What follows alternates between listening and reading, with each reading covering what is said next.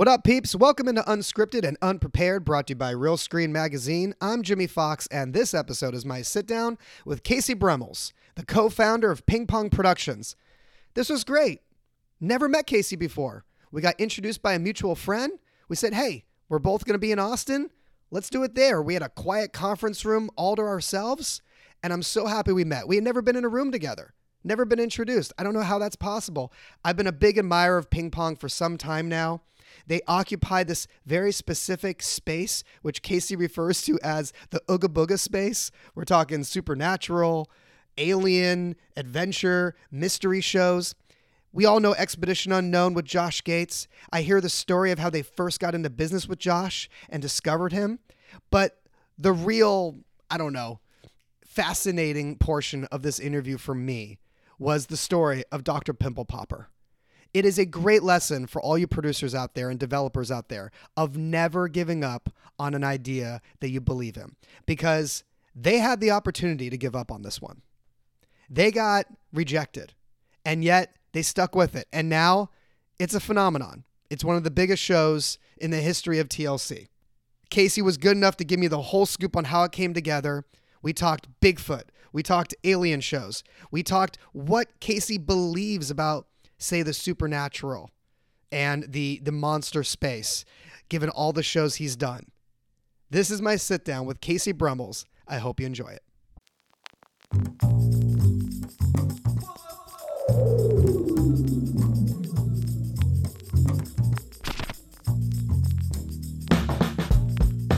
So this is going to be exciting for me because we've never met before. True. I've heard brilliant things about you from our shared friend, Erica Cornwall. Okay. All lies, but continue on. Michigan State. Yes. And also, I'm just fascinated with the shows that Pong has done. Okay. I guess maybe the best place to start is, how's your Real Screen going? Because we're doing this in a conference room right now. It's Real Screen 2023. We're in Austin. How has it been for you seeing so many familiar faces after so long? You know, it's nice. We all have, as everybody does right now, so much Zoom fatigue. I mean, we're done with the computers and staring at people's faces, through the internet. And it's nice to be back, face to face with people and being able to read each other a little bit better and be able to get a little more insight, I think, when you're sitting across a table from somebody. And just like the good times and the smiles and the laughs and the, hey, do you remember this kind of stuff that you don't really, that seems to be cut out when you're doing everything over the internet. You know what I mean? Right. I know. Someone told me today it was like a high school reunion. Yeah. And catching up with folks, and people have moved jobs since. It's good to be back. It's good to get some, it's not fully back. It's a different world that we live in. And you have seen, definitely through the spectrum of, the cable market and the shows you guys have done, you have seen kind of like the ebbs and flows of various market corrections and corporate mergers and things of that. You're smiling now as I say this, but you've seen the ups and downs. I'm not smiling on the inside. Well, let's start at the beginning. Yeah. So you went to Michigan State. I did. But what was the gig that got you going in LA? What brought you first out here? I graduated and started in marketing for quite a while. For the first couple of years, I did Get marketing. A little closer to the microphone. Sorry. Yeah. So for the first couple of years, I was in marketing, which is kind of what I was. I was a communications major, no real direction, had marketing as an emphasis, and did some work in marketing for a bit, launching products and launching brands for companies around the country.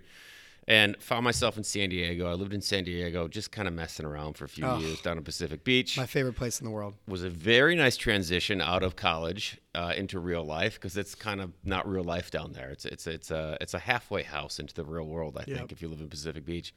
But eventually got to the point to where I was like, okay, I need to start making a career and making a life for myself. So I knew two guys who lived up here in LA, lived up in LA, and I moved up there. I slept on their couch.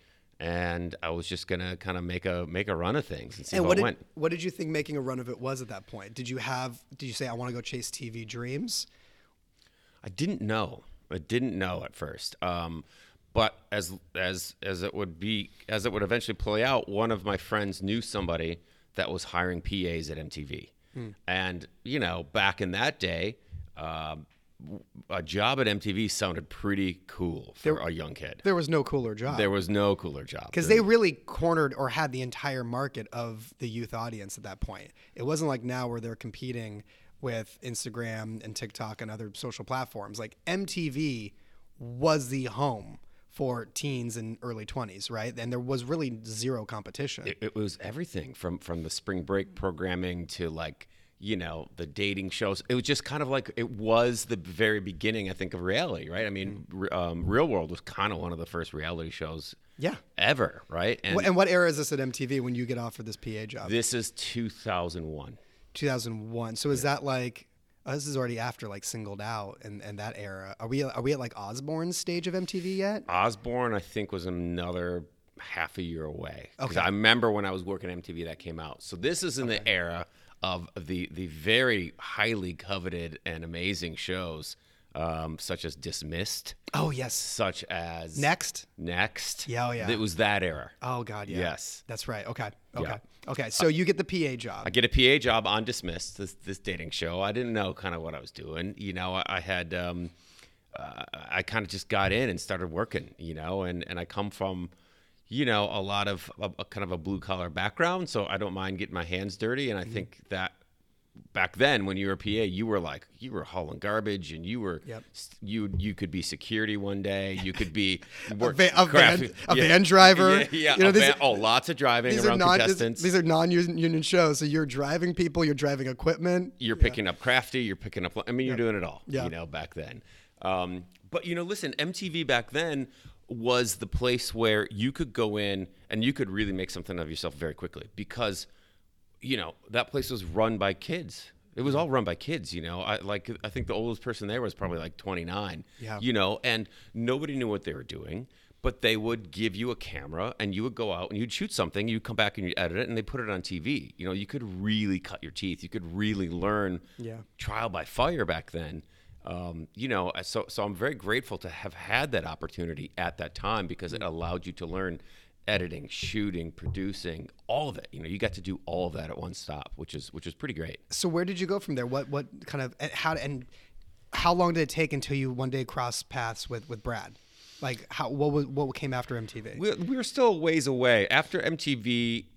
You know, I kind of reached a kind of a ceiling there, I think, and decided to kind of go out and start working a couple, you know, freelance jobs. So it'd be, you know, for a couple years, I just danced from show to show within MTV. Worked for MTV News and Docs, and then went and did Dismiss, and then, you know, a bunch of other things as they came up. So I started kind of like looking around, and through some contacts, I got an interview for a director job on a show that was a British show that they were bringing here to the U.S. They had shot a couple episodes with no director. It was kind of a mess. So I went in and met with Craig Armstrong. Oh my God! Yes, I know Craig Armstrong. Such a phenomenal guy. This is Craig Armstrong of I did King of the Nerds with Craig. Okay. Right. This is the same Craig Armstrong. Okay. The most amazing guy. I went and met him. You know, talked with him for 15 minutes, and he's like, "Sounds great. You want to direct the show for us?" And the show was Super Nanny. So he really kind of, you know, went on a limb and gave me this kid from MTV a shot to direct this network show. And directing. Yeah. An ABC show. Yeah. That's a big jump. It was, you know, Had you called many cameras at MTV? Had you been in a truck? Had you ran a couple times, but not in that capacity, right? Crazy. That's crazy. So you get this job coming from MTV where you're kind of a jack of all trades, and now you are running Video Village and calling cameras for an ABC broadcast network show. Yes, it was my break. You know, he gave it to me, and I'd like to think I kind of took advantage of it as best I could. So amazing. Yeah, so that was a big break for me. You know, and that allowed me to kind of, you know, I was able to get an agent then. Like it just a whole nother world opened up kind of around that. And I worked on that show for probably about 2.5 seasons. We did that before. It was a hit. It was a huge hit. It was a massive hit. You know, and it was a super interesting experience. You know, we were a very small team that would get together, and you know, we would land in, you know, in Baltimore on a Tuesday. We'd start rigging out the house and building out the house and lighting it, and you know, running cables out to the RV that we had, and then we'd shoot for a couple days, and we'd pack it all back up, and we'd head to the next city, to the next family. And I think Craig told me one time, like the way you guys maybe blocked out the schedule and the bookings of the show.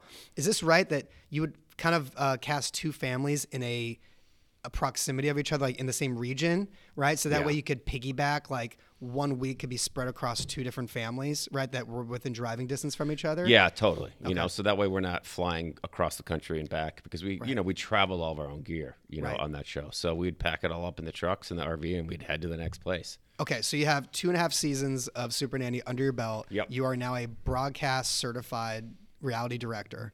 Where do we go from there? From there, I had a job, and this brings into Brad into the equation here. So from there, I don't remember what I did. I finished that, and then I think I started interviewing, right, looking for another show. I got an opportunity for an interview with Brad, who's my business partner, and it was for a show that Travel Channel was going to do. Okay. It was like the first HD show that they were going to attempt, and it was called 1,000 Places to See Before You Die. Okay. It was based off a very popular travel book at the time. Mm-hmm. So Scott Stone was the executive producer, and it was his company putting it together. And, so I went and interviewed, and Brad ended up hiring me to direct that show. Okay. So we're going to travel around the world for 3.5 months, go to, 12 different countries, stay in these beautiful hotels. How many episodes is this? Oh, man. I want to say we did probably about 10, I would say. And is this one of those classic Travel Channel shows where there was no host, just voiceover, and it's all B-roll? No, this was, they had picked a couple. This couple happened to be out of Denver, and we were experiencing their journey to all these different places. So it was kind of a follow travel. We'd split off kind of B teams occasionally and go shoot some B-roll of a restaurant or hotel or this attraction. But for the most part, we were following around this couple who got this amazing experience to go out on this trip around the world. And now, if your background at this point and your specialty, your expertise is directing, what was Brad? Where was Brad? He was the showrunner. He was the showrunner. Yep. Okay, got it. Yeah. So already you guys are kind of learning what it's like to be partnered in a production together, wearing separate hats. Yeah, for sure. But about a week. Well, we'll call it 2 weeks before we were supposed to leave on this giant trip, right? We were packing for 4 months to go around. Brad gives me a call, and he's like, "Hey, man, I got some bad news." He's like, "We've relooked at the budget, and we're unfortunately are not going to be able to bring a director and a DP out on the road with us." And I was just, gutted, right? All this buildup, all this excitement, this once in a lifetime opportunity. And then he's like, "We just can't afford to do both." And I said, "Well, what if I DP the show?" And he said, do you know how to use these cameras? This was when Vericams just came out. And I was like, "Yeah." And like you said, the first high definition, right? The first HD show for them, yeah. And I was like, "Yeah, of course. I know how to use those." And he's like, "All right, well, let me go. Let me talk to Scott, and we'll see what we can't pull together." Hung up the phone. I've never shot on that camera before. I had no idea how to use those things. That was way above the PD-150s that we were using at MTV. But I had cameras on my shoulder, and I knew it was coming. I knew it was coming. Yeah. So they say fake it till you make it, right? Yeah. So he ended up calling back and saying, "Okay, you're going to DP it, and then we'll go from there. We'll let the other DP know that he's out."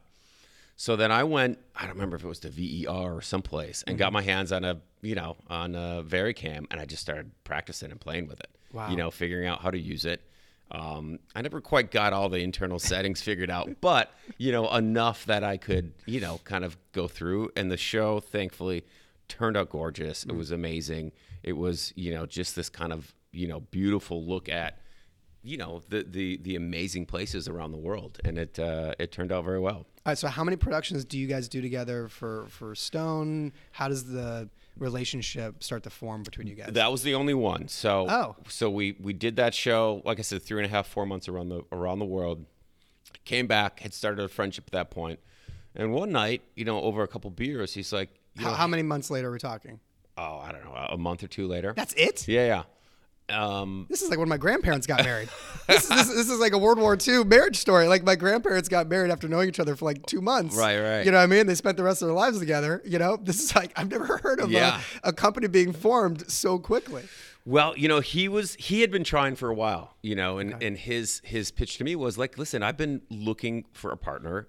I haven't been able to find anybody. Like, what do you think about starting a production company with me? And I said, all right, well, yeah, that sounds good. What do we do? And he said, I have no idea. And neither of us did. Yeah. Like, we didn't even really know what that meant, right? Right. Or what to do or where to start or how to get going. Tell me if I'm wrong, but because both of you at that point were not in the pitching and packaging and selling No. a game, right? He was a showrunner, you were a director, so you were both staffing. We were both work for hire freelance guys. Right. So so exactly. So when you guys decided to form a company, like what did that mean at that point for you guys? What did you think was Well, we next? didn't know, right? Yeah. We didn't know. So we stopped taking outside work. I think at the time Brad had, between when we got back and when we had this conversation, he had got the first season of Celebrity Rehab. He was show running that. So he finished that out. I kind of wrapped up a couple like loose ends, and then we just stopped taking all outside work. We were diligent. We met at his kitchen table every single morning. We spent the day coming up with concepts and ideas and, just started kind of formulating things from there, putting stuff on paper, going out and shooting tapes, and bringing this back around. He also came up through MTV as well. So we were very fortunate in the fact that because we came up that world, we knew how to cut, we knew how to shoot, we knew how to edit, we knew how to write. Yeah. And we were able to do all those things ourselves. That's instead very of rare. having to hire everybody else in. Yeah. And just adding another bump in the road for trying to start a company. That's very rare, as you know now, because like now where you are, and you've hired many, many people and had many people come through Ping Pong, I'm sure over the years, you probably see in the current crop of candidates how rare it is that someone can do all those things you just said that have like a 5-tool player, so to speak, right? Barely any, you know, and there's less and less, and that's bad. That's kind of a shame. You know, like there's some old school folks that can still do that, right? And I think most importantly, out of those skills, if you're looking to be a producer or whatever you're looking to do, is knowing how to edit, right? Like it's tough when you try to hire people and they're a story producer or a field producer or a field director and they don't know how to edit, because you almost have to kind of be looking in the reverse. You have to be thinking about how you're going to piece the story together while you're in the field. It makes it more efficient, makes it quicker. You're shooting less, you have shorter days. Yep. But to your point, a lot of people don't know how to do that anymore. And it would really be beneficial, I think, if more people did know how to edit. That's right. Okay, so you start the company. Yes. You don't necessarily know what that means. Yes. Do you remember what that first gig was, where it's like, oh, money in the corporate bank account? Yes. Was it like a for-hire gig where a company's like, let's have you guys do this? Yes, it was a network, actually. So we put a bunch of stuff together. And this is back in the day when you could take out a one-pager and you would sell it. You could sell it, Casey. We would sell 12, 15 shows a year at that. Now, none of them really went anywhere, right? They kind of died there. But you at least got that satisfaction of selling something off of a one sheet, right? Or off of a concept or a napkin. My God. So our first big break for the company actually came from Sci-Fi at the time. Back when Sci-Fi used to do, unscripted programming. I know they used to be a full-on network that was on the circuit. They had a market. They had the market. They had that Comic-Con crowd showing up. There was a show I used to love on Sci-Fi just as a fan. It was called Hollywood Treasures. Do you remember this show? I do remember that show. This was later. This was like 2000. I want to say like 9-ish. But it was just this guy had an auction house in LA. And they would find these like hard to find Hollywood relics, and then at the end of the episode they get auctioned off.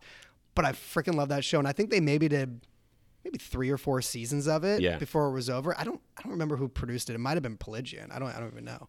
But I love that one. There was a good run. Face Off. Yeah. Right. That was one of the first big competition shows that was a really big worked show. and resonated. Yeah. All right. So what was the show at Sci-Fi when they call you? So they called us when they had a show that they had. I think they bought 6 episodes. They went out and shot 1, and they started getting cuts of it in by this other company, and it was kind of a disaster. So they needed to swap somebody out. Brad had previously produced a show for them as a showrunner, so they called him and said, "Hey, will you come in and showrun this?" And he said, "Yeah, I'll do it, but I want to run it under my shingle, under my company that I just started." And for some reason, they said yes. Still don't know why, but they said yes, and that started us down this path. Of that show was called Destination Truth. Okay. It was the first time we worked with Josh Gates, who Oh. still to this day, coming up on 20 years later, That's how you met Josh Gates. That's how I met Josh Gates. Yeah. So he hosted Destination Truth. Yes. Okay. Yes. So he hosted that show, and we ended up doing, man, I want to say 7 or 8 seasons of that show, up until the point to when Sci-Fi just cut off doing any unscripted. Look at that, though. You get that incoming call, like, hey, can you fix this for us? It's not working with the other company. And you end up getting 7, 8 seasons. And when Yeah. you get 7, 8 seasons, you now have a company fully up and running. Yes. And I always say, like, sometimes people need to make a deal just to get a show in production because shows begets other shows. Like, networks need to see that you've got stuff going. And if you're a startup company, you might not like your deal. This first show might not be what you dreamed of in terms of like the financials involved in it, but you got one going. And when you get one going, you can reference that to other networks and you build a portfolio. Sorry for the tangent. No, that's a very great point, you know, and it's one I think that Like you how know, much did things take off for you after you got that first show? It was huge, you know, it was huge because listen, and you got to understand it from the network's point of view. They're like, I don't know who this person is, and they want to go. You know, they want me to hand them a couple $1 million and go make a show. Like, you know, they want to work with somebody who they're comfortable with, right? And whether that avenue for you is partnering with another production company or taking one on the chin and doing it for less, whatever that route is, that can only help you out because now it's like now you have a proven track record, right? Now there is one less, you know, barrier in the way for them to say yes to your next project. And this really sets you guys off from like what I could gather, you know, from everything I've read and looked up.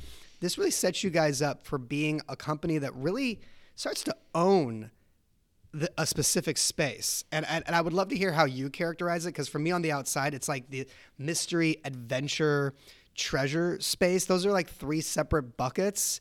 Paranormal as well, obviously in there. But how do you describe what the foray was for Ping Pong in the early days? We always referred to it as the Ooga Booga space. You know, I knew you'd have something. That's what we always called it. Because you know, Destination Truth was monsters and ghosts. You know, cryptozoology and that whole space. So that you know we became known as being able to do that successfully. And that then led to our next show because we saw a pattern when we did a lot of Bigfoot, Yeti, Sasquatch stories on Destination Truth. Everyone shows up, right? Mm-hmm. Everyone is fascinated with this tale of this bipedal creature creeping along the woods out there. So we then took out a show that was eventually became Finding Bigfoot. But as we were pitching it around town, everyone's like, you can't do a series where you're looking for it every week. Like no one's like once is going to work, but every single week. Like no one's going to show up for that. Yeah. And we went around town trying to convince people that they would. What was your answer to that? We had a whole song and dance about how Bigfoot is a part of the American lexicon. You know, there's Evel Knievel and there's I think our other one was like Pamela Anderson, Paul Bunyan. Yeah, and then Bigfoot, right? It's just baked into our history. So everyone said we were crazy, except Mark Atkine at Animal Planet at the time. Yep. He, bless him, said, you know what? I think you're right. And he went to bat and got us some money to shoot a pilot, if I remember right, which we went and shot up in Alaska. And I think as we came back from that, they started seeing the early cuts of it, and they're like, okay, yeah, this is it. And we went from there, and then they ordered a series kind of behind it. And how many seasons was that? We did over 100 episodes. Okay, so this is a perfect example. So every network is telling you can't make a series. How are you going to make that a format? How are you going to make that repeatable of every episode looking for Bigfoot? You come in with passion and a great pitch of why it works, and you get that one champion. And that's all it takes, right? One champion. You end up making Animal Planet, you said? Yep. Yeah. You end up making it for Animal Planet. And I know Mark's like the greatest. You turn in that pilot and they're like, okay, let's go. And 100 episodes later, it's a success. But in terms of sustaining and casting that, right? Like walk the audience through who's not familiar, like what the format turned out to be in series. So the format eventually, once we kind of moved into, we had a casting step, I believe, and we found these 4 characters who were truly characters. I mean, in the ultimate sense. So we had these 3 guys who were running, and this is their life. This is part of, they have the Bigfoot Field Researchers Organization. This is what they do day in and day out. They've known each other forever, and they will, the same as the sky is blue, there's a Bigfoot in the woods. And there is the conviction they have that this is real is you can't fake it, right? You know, and I think that really resonated with the audience. You know, as crazy as they may come across sometimes, you also sit there and say, well, I don't know. They seem pretty convinced that this thing's real. So maybe it is real. Now I'm going to get on board for this journey and at least follow them for tonight and see what happens. So we paired the three of them with the skeptic of the group, which was a scientist, a biologist based out of Seattle. So we put the four of them together, and it was one of those things. It just worked. You know, their dynamic and their look and their feel and their conviction became this appointment viewing, especially for families. It was a Sunday night show, and the ratings were all. What we could see from the research is these people found a show that they could sit down with their young kids. The kids were fascinated by it. Kids love Bigfoot. The parents got a kick out of the characters, and it was a wholesome, fun, suspension of real life for an hour every week. But in the format, was it that they're going to a different location where there's been spottings, and are these historical spottings or present day spottings? This is present day stuff, and there was two big format pieces that made that show really work, I think. One was we always started an episode with a new piece of evidence, a video from a cop car, a new recording, a news piece. So that always got you in, right? So that got you into the location. Say it's outside of Charlotte. The other big format piece of that was we would have a town hall meeting for all these episodes where we brought the entire town together at City Hall, and everyone would come in, and it's the cast would sit there, and they would start out every single meeting by say, raise your hand if you have had an experience with Bigfoot. And every single time, 60, 70% of those hands in the audience went up. And that just kicks you off into well, maybe they are seeing Bigfoot. What are all these people in on some scam? Is that mayor of town who says he's seen one, or the police chief saying that he's had an encounter with one? Are they all lying to us? I mean, it reminds me of the scene in Jaws. Right. Is that something you guys discussed amongst yourself, that town hall meeting? And yeah, I'm sure that kind of seeped into our world a little bit when we were coming up with it. But it was such a powerful visual, right? And then they'd go on to each individually tell us their stories, and then we would go into the field after the meeting and follow up on their stories. So that was it. So as the self-described, Ooga Booga Man. Yeah. You've done that Ghost Nation as well, Travel Channel series, and obviously Expedition Unknown, a lot of mystery and adventure treasure. What do you personally, Casey, I don't know what you're allowed to say here, but what do you personally believe in? Because I had Jim Casey on an episode of the podcast. Yeah. Obviously at Painless Productions has done a ton of supernatural ghost shows. And what he told me is he was basically saying, look, all I can tell you is through the course of some of the productions I've done, there's just some stuff I can't explain. That's kind of where he left it. He's like, I'm not going to tell you I believe that I ghost, I believe, but he told me a very specific anecdote of something that just blew his mind on set, where there was a character in a house who somehow had a spirit tell them where something was located within the house. Okay. And they had vetted the house, rigged the house, there was no smoke and mirrors. And to this day, he's I can't explain what that is other than somebody having a gift for channeling somebody on the other side. Yeah. So for you personally, after all the shows you've done, all the experts, all the people that believe in all these different genres, what do you personally walk away with today when you get asked this at dinner parties? Well, I'm going to have a very similar answer, I think, because there are experiences that I've had, whether it be in the UFO space, which we've done a lot of shows on, the ghost space, and even some of the Bigfoot stuff that there's no other way to explain it. Now, that doesn't necessarily mean I believe it, but looking at it and trying to poke holes in it, you can't. Yeah. I remember we were shooting at an old children's hospital, one of the ghost series we were doing. Oh, Jesus. And we caught a visual of what looked like a little kid spirit just sitting there. I just got shivers thinking about it. And I just don't, it's in a white dress. I don't know how else you can explain that. Right. we came across a set of, when we were filming Destination Truth, we were way up in the Himalayas looking for Yeti. And in the middle of the night, 8 days into hiking up this mountain, we came across a set of tracks that cannot be explained to this day. And it became to this day, really. It became huge international news. And it was really freaky. I mean, we're in the middle of the night. No one knew where we were going to go. No one knew where we were going to be. And we found a section of 3 kind of half footprints that we had tested and scanned. And, the experts, I'll use that with quotes on Bigfoot, say this is full on. There's dermal bridges. There was basically like fingerprints that they could pick up on in there. So I don't know how you explain that. That's unbelievable. You just gave me chills with that. Because that is one of those things that you're all the way up there that can't be planted. Yes. There has to be an explanation. Right. And no one can explain what that is. No. All right. So you guys make your bones. You're highly successful, making all these shows across these genres. And how does Dr. Pimple Popper enter the picture? Because, you look at people's resumes and you're like, oh, yeah, like Expedition Unknown makes so much sense, right? Yeah. You look at Expedition Unknown and what a juggernaut that has been. Like, congrats to you and so much success on that show. And the connection with Josh Gates now makes so much sense. But you look at Expedition Unknown and that is like Michael Jordan's 93 season or something. You know what I mean? That's like the culmination of all the reps, all the games, all the battles that went into that. And you get this like masterpiece.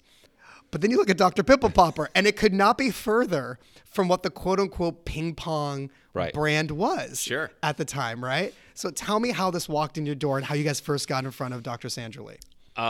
So our development team at the time had sent me, I think, a YouTube clip on her and said, as they do, right? They're kind of spitballing anything out there.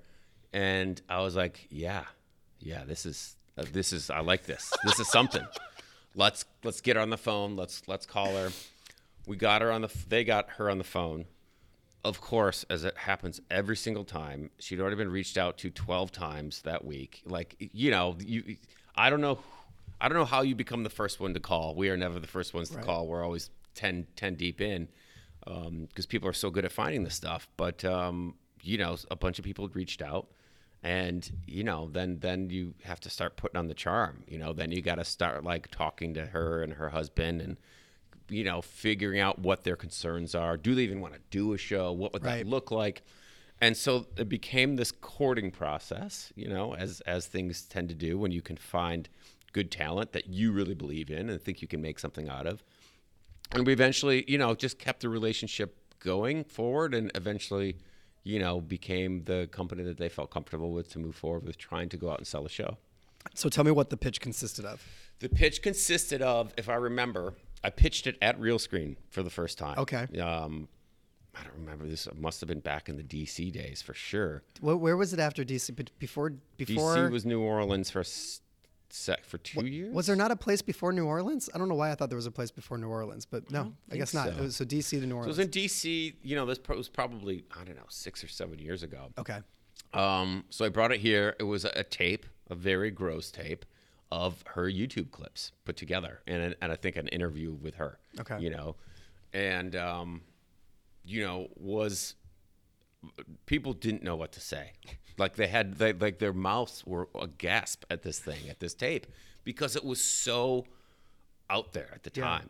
This was like stuff that people had never really seen before. And to Sandra's credit, like she was the first to really start putting this gross content online, and quickly found out that there is a very large and very weird grouping of people who like to watch this stuff, and they find it was so interesting as the show went on. Everyone who found out that I made that show would say, oh my gosh, I watch it at night before I go to bed. It's super calming. Like I'll watch 10 minutes of it and it just puts me like in this calm state. The psychology of that, I don't have enough time to dig into why. If you ever have a psychologist on board, ask them. But people find that manner, that like extraction process, very soothing. But the thing that I think I'm so impressed with is how you had to build the format to sustain for long form. Because obviously I get why the clips and like a viral YouTube video. I mean, we see these all the time. We see these like viral trends or but that doesn't make a show. That doesn't make a series, right? So talk to me about at what stage in the pilot making process, if there was a pilot, explain to me when you kind of had to crack that format of like, how are we going to sustain a runtime for TLC? Right. So, well, let me tell you about the process of getting it even to that space because it was a very long one. Please. So, was it a $10,000 development step to start from TLC? Let me think. Well, probably in that space, but the story gets even more. It's a rocky road. So, at some point, TLC's like, okay, we're kind of interested in this. Like, what would the show look like? To your point, like, how do you? I mean, listen, as we see with TikTok, there's a lot of amazing content out there, but it's only good content for 12 seconds. That's what I'm saying. Seconds. So, that's right. So, to their credit, we worked on trying to figure out what that would be. So we did a little bit of paper development as a first step, and I think, if I remember right, a little bit of casting, just to see what kind of patients, other kind of things we could see. We turned that in. The network TLC ended up passing. It was too out there. It was too bizarre. It wasn't going to work for them. We gave it a little time. We went back to the drawing board with them. And, our agent, Hayden Meyer, put in some calls and really kept working Howard a lot. To Howard's credit, he always loved the show. He was getting some resistance from above him, but he kept on it too. So I think we did another step of development, trying to flush this out, maybe even like a 4-minute tape. That was eventually passed on as well. So now we are kind of 2 strikes on this thing. And how different was the format pitch the second time from what you had turned in the first time? Like, was the only difference the materials, not the format? I mean, this is a long time ago. I think it was just like we did like a 5 or 6 or maybe an 8-minute tape. So it was like, okay, you couldn't do it with the paper, so let's try to give you guys like a chance to do a longer sizzle that we can share internally, and they pass on that. Yeah, and I think the feedback is that, the higher ups are just like, we just don't get this. Like, who's going to want to watch this? And then I think at that point, that's when Howard really went to bat, and he started doing his magic internally, and because he believed in it and he thought there was really something to it. So he went to bat. He, scraped together some money to go do a pilot, and he's like, I'll pull this thing off. I believe in it. You guys can do it. So we got a little bit of money. We went and did a pilot, and it was going to be an airing pilot. I don't know if that happens a whole lot anymore these days. So it was like a backdoor special. Yeah, it was like a special, right? But to test to see if the market would respond to it. Oh, geez. And then Howard knows this is my one shot, because if you just do a non-airing pilot, it can be viewed internally by the same naysayers, and they'll just kill it. Right. So basically, I'm just projecting here, but like it seems like Howard's thought was, I've got to get it to the people, right? Because if we get it to the people, we will see, or my bosses will see, that there is a legion of folks out there that watch these videos that have this weird obsession with these types of things. Right, and I think Howard knew that, right? Because you could see by her YouTube views, she was getting millions of views. So it's like somebody's tuning in to watch this kind of stuff. So we got the money for the pilot, and then, we really worked with Howard and his team and Mike Kane, who was at TLC, who was an amazing exec over there, to figure out what this thing was, and how many we're going to do an episode, and then really, put that TLC spin on it of making it about the people and their journey. These are people who, this ailment that they have, this 7-pound, lipoma on their shoulder, is holding them back from something.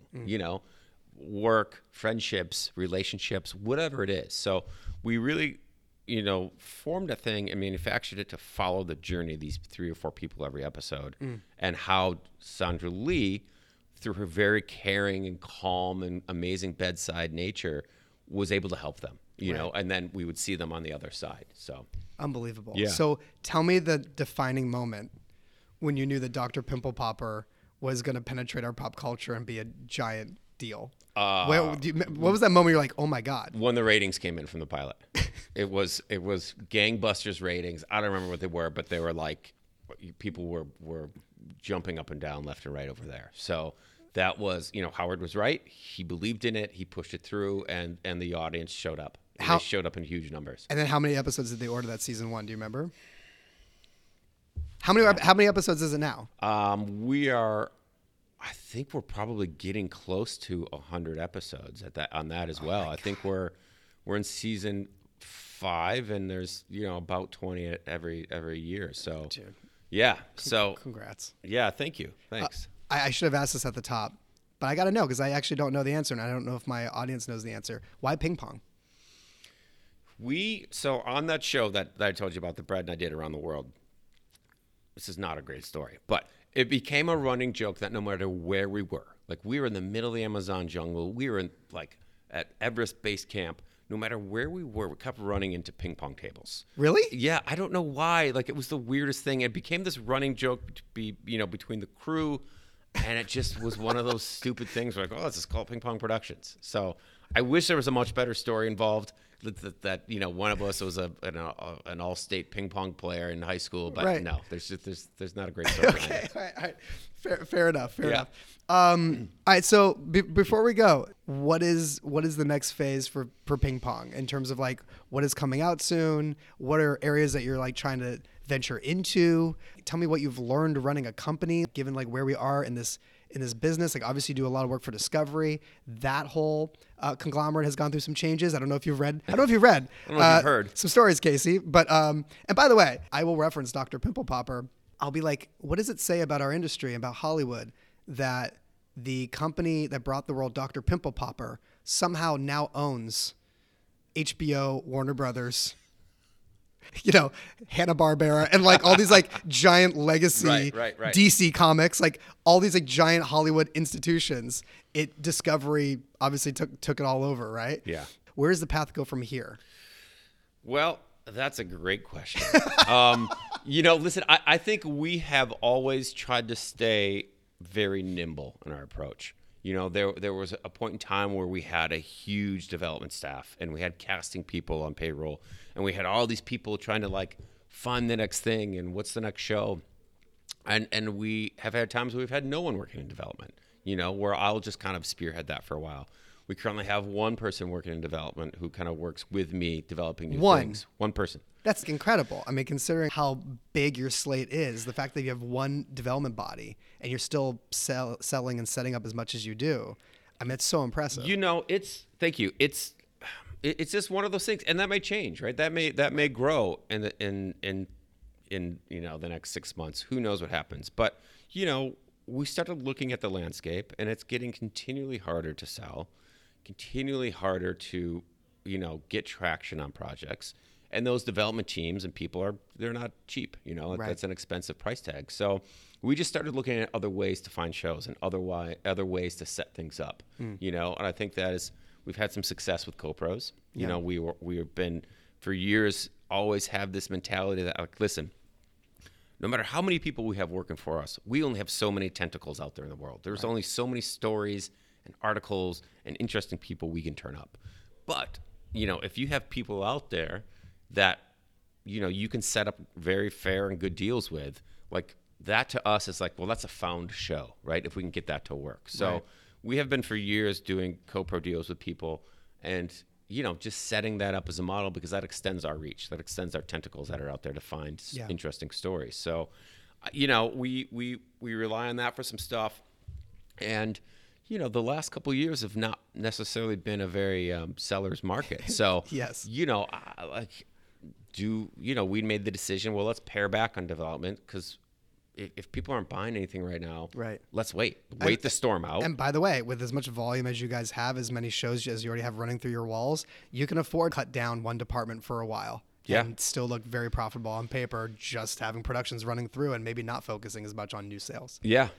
Especially when there aren't really sales happening, Right. So, I think hopefully in the new year here, as Discovery starts to get the dust settles over there and they start to figure out what their direction is with everything, as well as all the other networks, right? I think that Discovery merger, and I've talked to a couple of people about this week, that rippled through the industry. It wasn't just affecting Discovery, right? Yeah. I think other buyers out there were kind of whoa, let's pump the brakes and we got to figure out what's happening here Yeah. in the whole ecosystem of the unscripted space. So I think it inadvertently affected a lot of buyers out there, as they tried to figure out, what's our directive now? What are we going to do? Casey, thanks for doing this, man. I appreciate it. Good to meet you. Appreciate it. Yeah.